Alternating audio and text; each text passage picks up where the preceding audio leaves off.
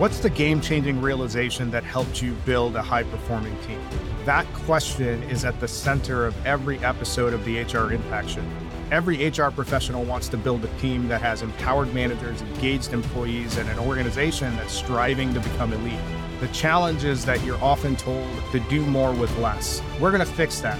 Every week, we will feature executive and senior HR leaders from across the country, and they will share with us their actionable insights and best practices that can help empower you to create an engaged, elite workforce. Here's the show. Thanks for joining us today on the HR Impact Show. I am your friendly neighborhood talent strategy nerd, Dr. Jim. And today, we're going to learn why just because there's uncertainty in your environment doesn't mean that you can't create a culture of honest communication and trust. That honesty can't be built without alignment at all levels within your organization. So that's going to be a really important lesson that we're going to learn today. And the person that's going to walk us through that journey is joining us. He's a 20-year HR veteran. He's the current CHRO of Summit Electric Supply. He started as an HR generalist and had some significant career progression and is now a CHRO. He's basically spent almost a decade in various people leadership roles in HR. Carlton, welcome to the show. Thanks, Dr. Jim. Nice to see you. I know that there is only so much that we can cover about your 20-year HR career in a relatively short amount of time. I want you to get the audience up to speed a little bit more about your story, what you've seen in all those years, and anything else that you feel is important for them to connect with you and your experience that's going to inform this conversation. Thanks for having me again. So like you said, appreciate the introduction. So 20 years of HR professional work. Started out recruiting generalist work. And through the years, I was fortunate enough to be able to navigate through a couple different patterns from an HR perspective, including doing some time in compensation and benefits and a little bit of a walkthrough from an L&D perspective. So it gave me a chance to round out and see a wide variety of the HR piece. And like you mentioned, for the last 10 plus years, really in senior HR leadership roles, prior to coming to Summit Electric, 10 years with a company called TT Electronics, which is headquartered in the UK and a multinational company, really focusing on people leadership through different geographics around the world. And then the last year as a CHRO here at Summit Electric Supply, the focus for us really here, for me, is around building a culture where we can win, but also working on employee engagement and helping set up some HR strategy and people strategy pieces for us as we look on a growth journey that we're on today.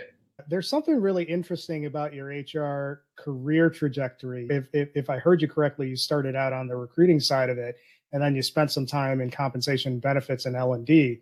Pretty safe to say that you have some pretty decent exposure across all areas of the employee life cycle. With that broad exposure to all the different stages of the employee life cycle, how did that influence your overall people strategy when you're thinking about how you build your teams, how you develop your teams? One of the pieces for me that's been interesting starting out in recruiting, but then a lot of time early on in formative years in a generalist world where you're still trying to find where things are and how to do the basics.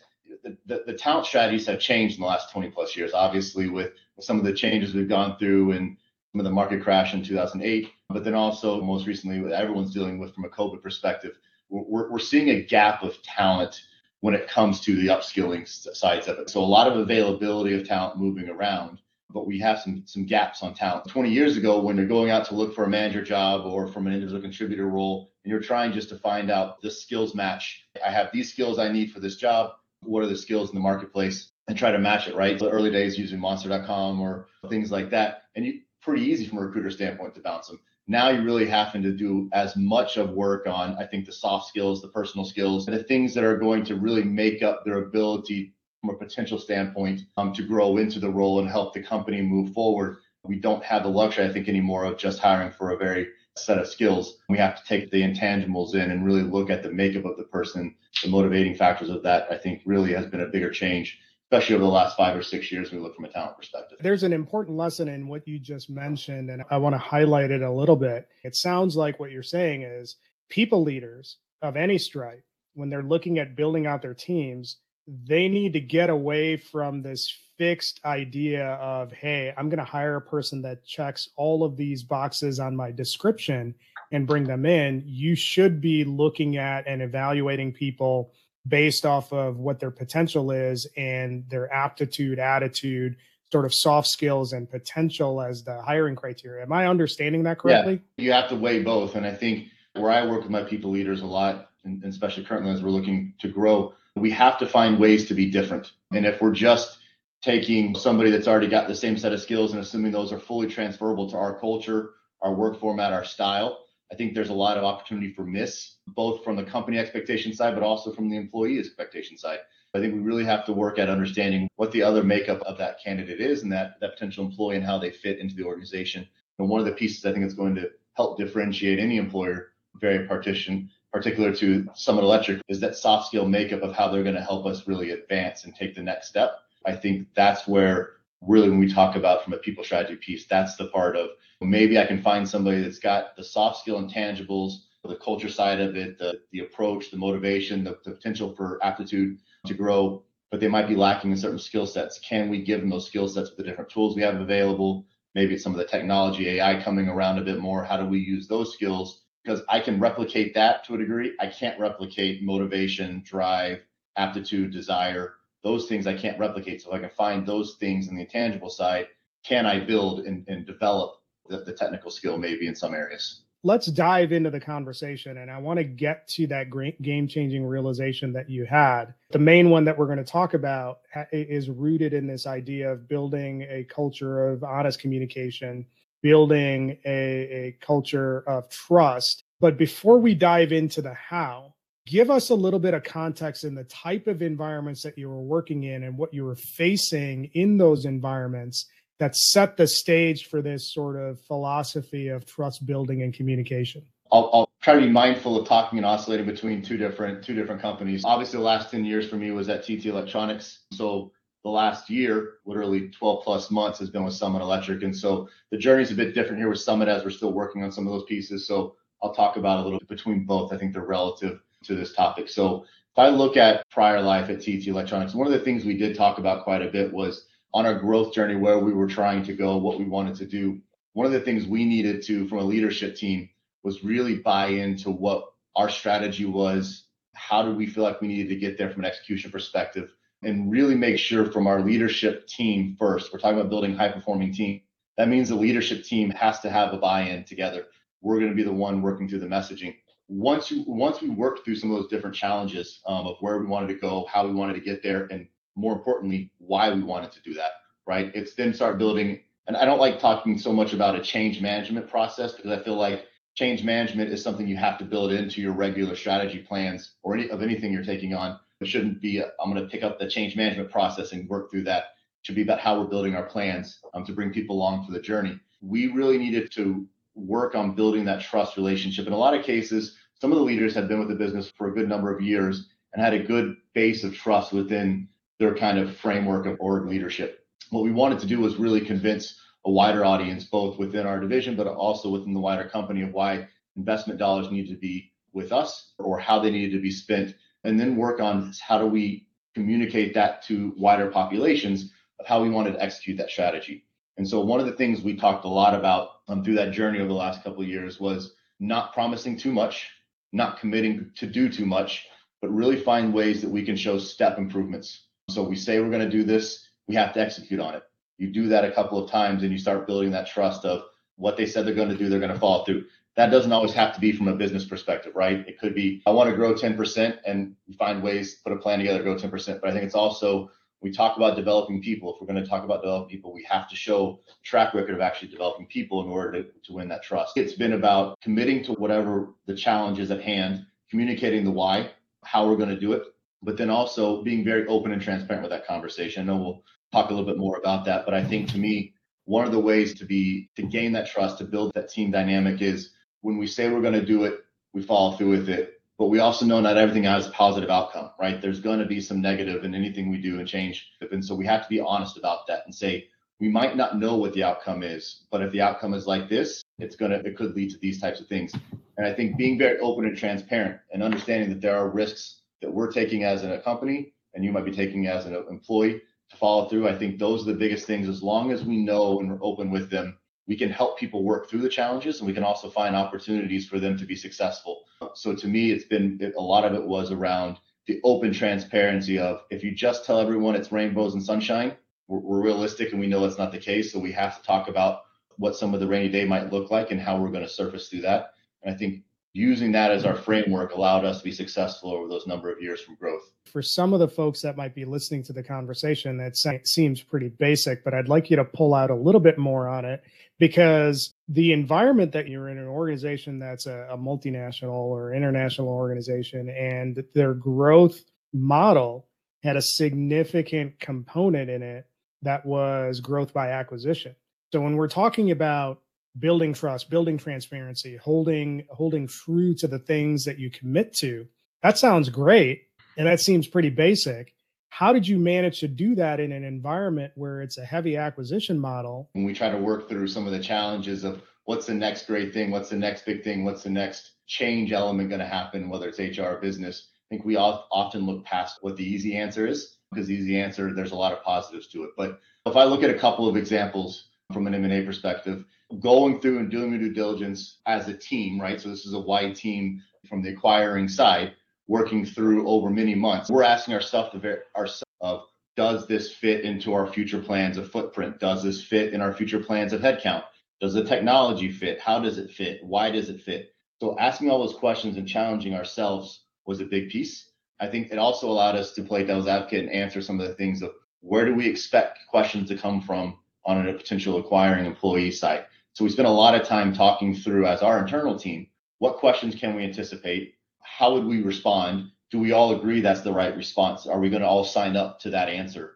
So I think that was a big piece for us. You don't want to ask one person and get one answer and ask somebody else the same question and get a different answer, because we're losing trust in that process. And so one of the things is making sure that we all understand and agree to what our outcomes are, what our plans are. And so for us, when we went through an acquiring process, we also had conversations with the acquiring leadership and ownership to say, here's our thoughts, here's our plans. And we spent time having those conversations about people, products, places, all those things to test it out. We weren't trying to gain necessary buy-in. We weren't trying to get a sway one way or the other. It was trying to be, how's this going to read? Where are the other questions going to come from? Because we did want to make sure we were being very open and transparent. So then when it came time to announce day one of acquisition, and you're now part of our family, being able to answer those questions flat out, straight, very open and honest. In a lot of cases, doing so without the questions having to be posed. So we're volunteering the questions and the answers to start off the conversations, because some people don't want to ask those questions that are on their minds. And so let's just start the conversation. Let's prime the well to get them going. And so I think that was a big piece for us. Then after that, that sounds nice. It's nice to be part of a bigger company, but we're going to wait and see, because we don't know you. We don't believe in you. And so we really don't know if this is something that we can trust or buy into yet. We're scared for our jobs, for our family. I like how you called out the last part of it, where, hey, we don't know you. We're going to wait and see how it shakes out, because that's pretty common as part of the group that gets acquired. One, what were the things that you did to show the folks that were acquired, or show the team that was acquired, here's how we're centered, here's how we operate? And then the other part of that question is, how did that show up in those exit conversations? There's a couple of things in there we can talk through without getting too specific about certain events. I think one thing is, I was blessed to be part of a great leadership team, both from a senior team above me, but also my peers working through the process. And one of the things we always try to do is lead with where our company's vision and values were. So one of the things we looked at in an opportunity always was, from an acquiring perspective, does their culture, do their values, do their roadmap of where they're trying to go as a company align to where we are trying to go? It's a lot easier to bring somebody in when those two things look similar or feel similar and feel the same. So that was one of the pieces we did quite extensively in our work of, do their values match up with our values? Do their culture match up with our culture? Do they have the kind of same things inherent to them that's made them successful and made them attractive for us to want to acquire them, fit to where we're going?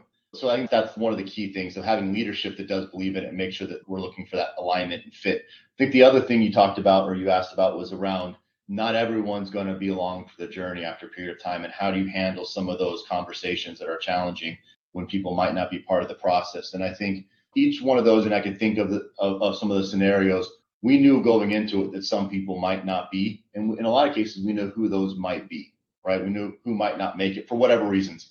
Some because they said, we don't want to be a part of it going forward. This is our time to step aside and let a next group come in.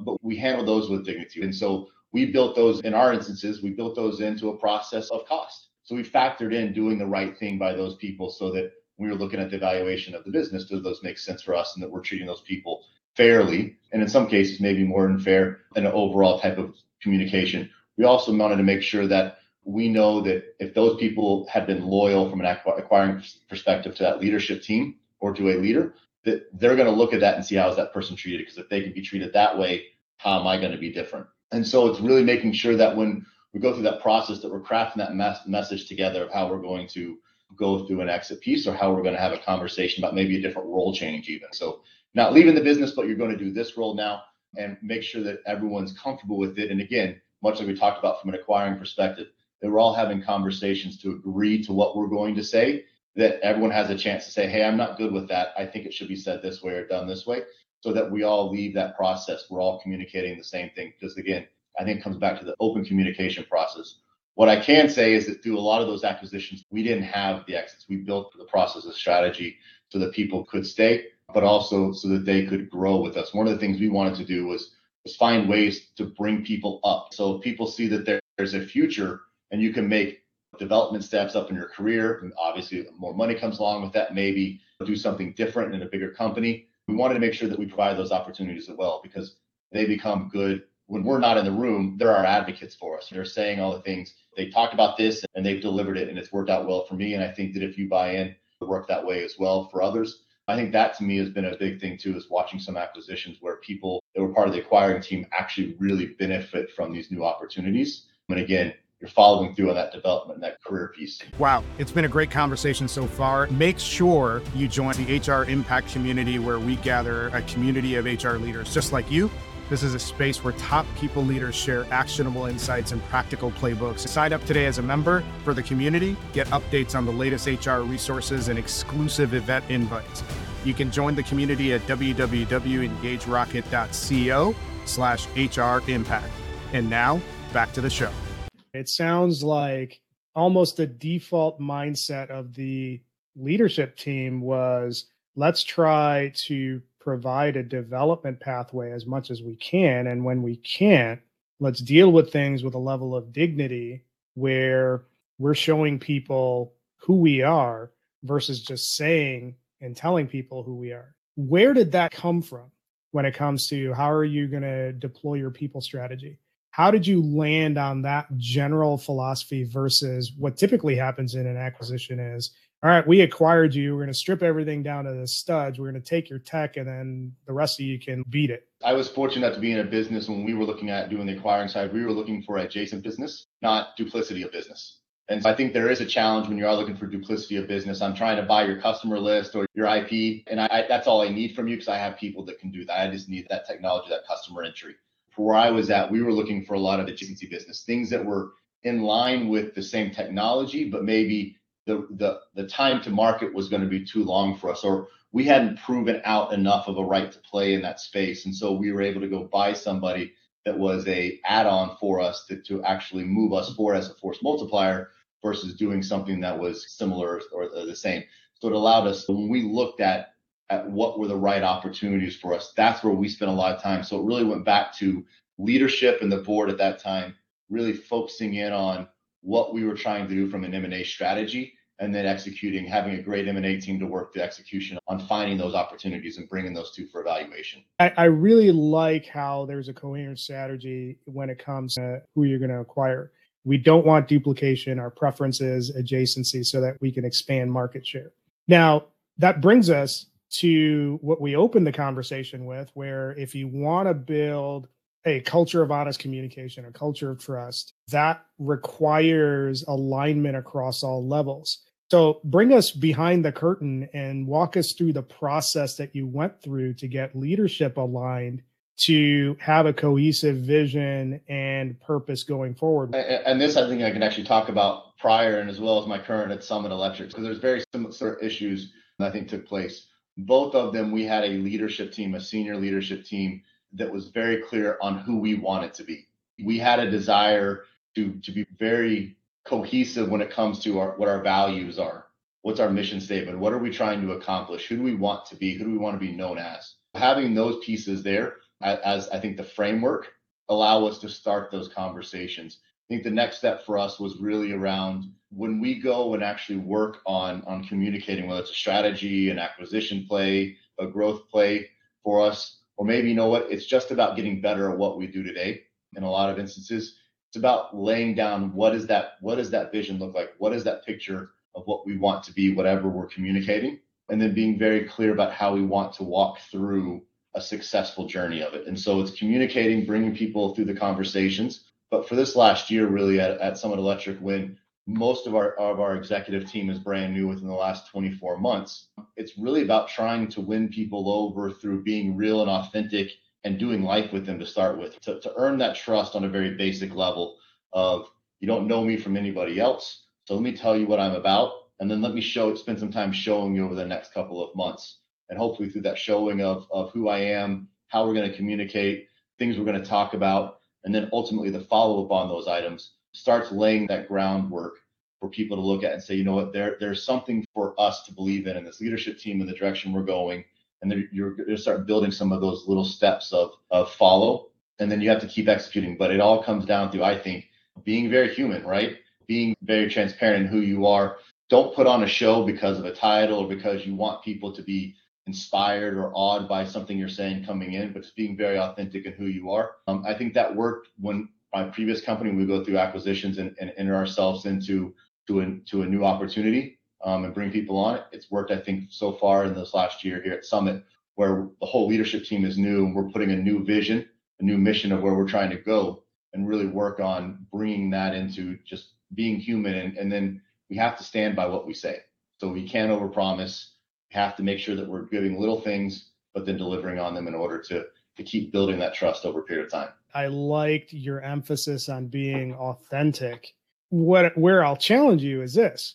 When you're talking about alignment across the leadership tier so that you can be unified in how you message and show up going forward, everybody that's in leadership has some level of ego. So there's going to be inevitably situations where there's disagreement. So what were the things that you did to overcome that disagreement or build consensus in enough of a way to make meaningful progress going forward? That's an interesting question. So when you think about ego, everyone's got one. It's about how you display that ego and does it get in the way or not, right? And that's what you're asking. I think when I look at some of the situations, it takes the right leader, whoever is the top decision maker of those entities, really making sure that when we leave this room that we're all one. And if we were going to have a disagreement, or if we're going to have an argument, or if we're going to have any type of challenging conversation, we do it in a way that we can all hug when we leave the room. Can we go out and have dinner afterwards? And if so, and we can be productive, I think that there is an element of iron does sharpen iron. And so if we can challenge each other and we can work through some of the difficulties or some of the disagreements together, if we do it in a very productive way, it actually makes us a lot stronger and actually could move us a little bit faster along the line.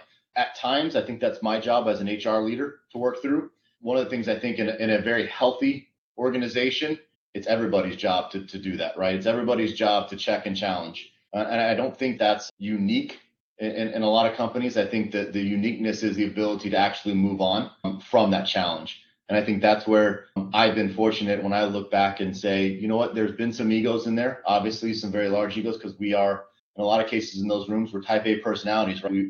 We're determined to be successful. We're competitive. We want to win. And sometimes that want to win means, Dr. Jim, that's between you and me, right? One of us is going to have to win. One of us is going to lose. I think we have to make sure that we keep saying that the who's going to win, who's going to lose is we're all on the same team. So we as a team are going to win. And that's how we have to work on that mind frame. But I think it takes the right leadership team to call each other out. Fortunately, I've been able to see that at my last company and this company, where I think we have a leadership team that is more than competent and more than capable of having those challenging conversations and move forward, so that own personalities or own egos or own desires don't get in the way of what is ultimately the right thing for us as a business perspective. All right, Micah, this has flown by. It's been a great conversation, and I think we're just scratching the surface at what we could actually talk about. But I want to wind this back and tie everything together to what we opened the show with. When you're looking at an uncertain environment and you want to create a culture of communication, a culture of trust, what are the things that people leaders need to be aware of? What's the framework that you would recommend that they follow to do a lot of the things that you did over the course of your various experiences as an HR leader? So what I'll say is, wrapping up from those last little bits, is really you spend a lot of money from an acquisition perspective if you're going to follow through and actually acquire companies. So you need to make sure your homework is done. For us, fortunately, we had a great team to work through all those elements. What I know from my experience with the ones that I was a part of, a lot of prep work went in, really doing our time to dig in, do the due diligence that's required, ask the questions, look for alignment, look for fit, and then be very open when we come to day one and going forward of what those things are, what our plans, what our intentions are. So again, we talked about transparency and open and honest communication. There's already going to be uncertainty from the acquiring group. So being very clear with what we know, and if we don't know, just be very comfortable with saying, I don't know, we'll either work through that or we'll work to find an answer, or you know what, that's something great for you to come on the journey with us and let's figure it out together. But from my experiences of the M&As that I was a part of, the vast majority of the employees that were acquired are still there today. They're still performing. The product and technology that was very attractive for us is growing. It's thriving in a customer environment. And I also know there were a large number of people, or good handfuls of people, that have been promoted up, that had taken larger steps in their career because of the opportunities that were forfeited of being acquired by a bigger company. And so I think that those things really say that, if we stick to a game plan, if we work to be open and honest throughout that process, bring people along for that journey. Hey, you know what? You're part of this family now. So we can't be the only ones making the decisions. We have to do this as a group. And so where those things are available to you, you need to make sure that you're bringing them in just like you would your associates prior to that acquisition, to make sure that those conversations are there. I think that when it came down to it, one of the things that worked out really well is looking for opportunities that fit who we were as a company.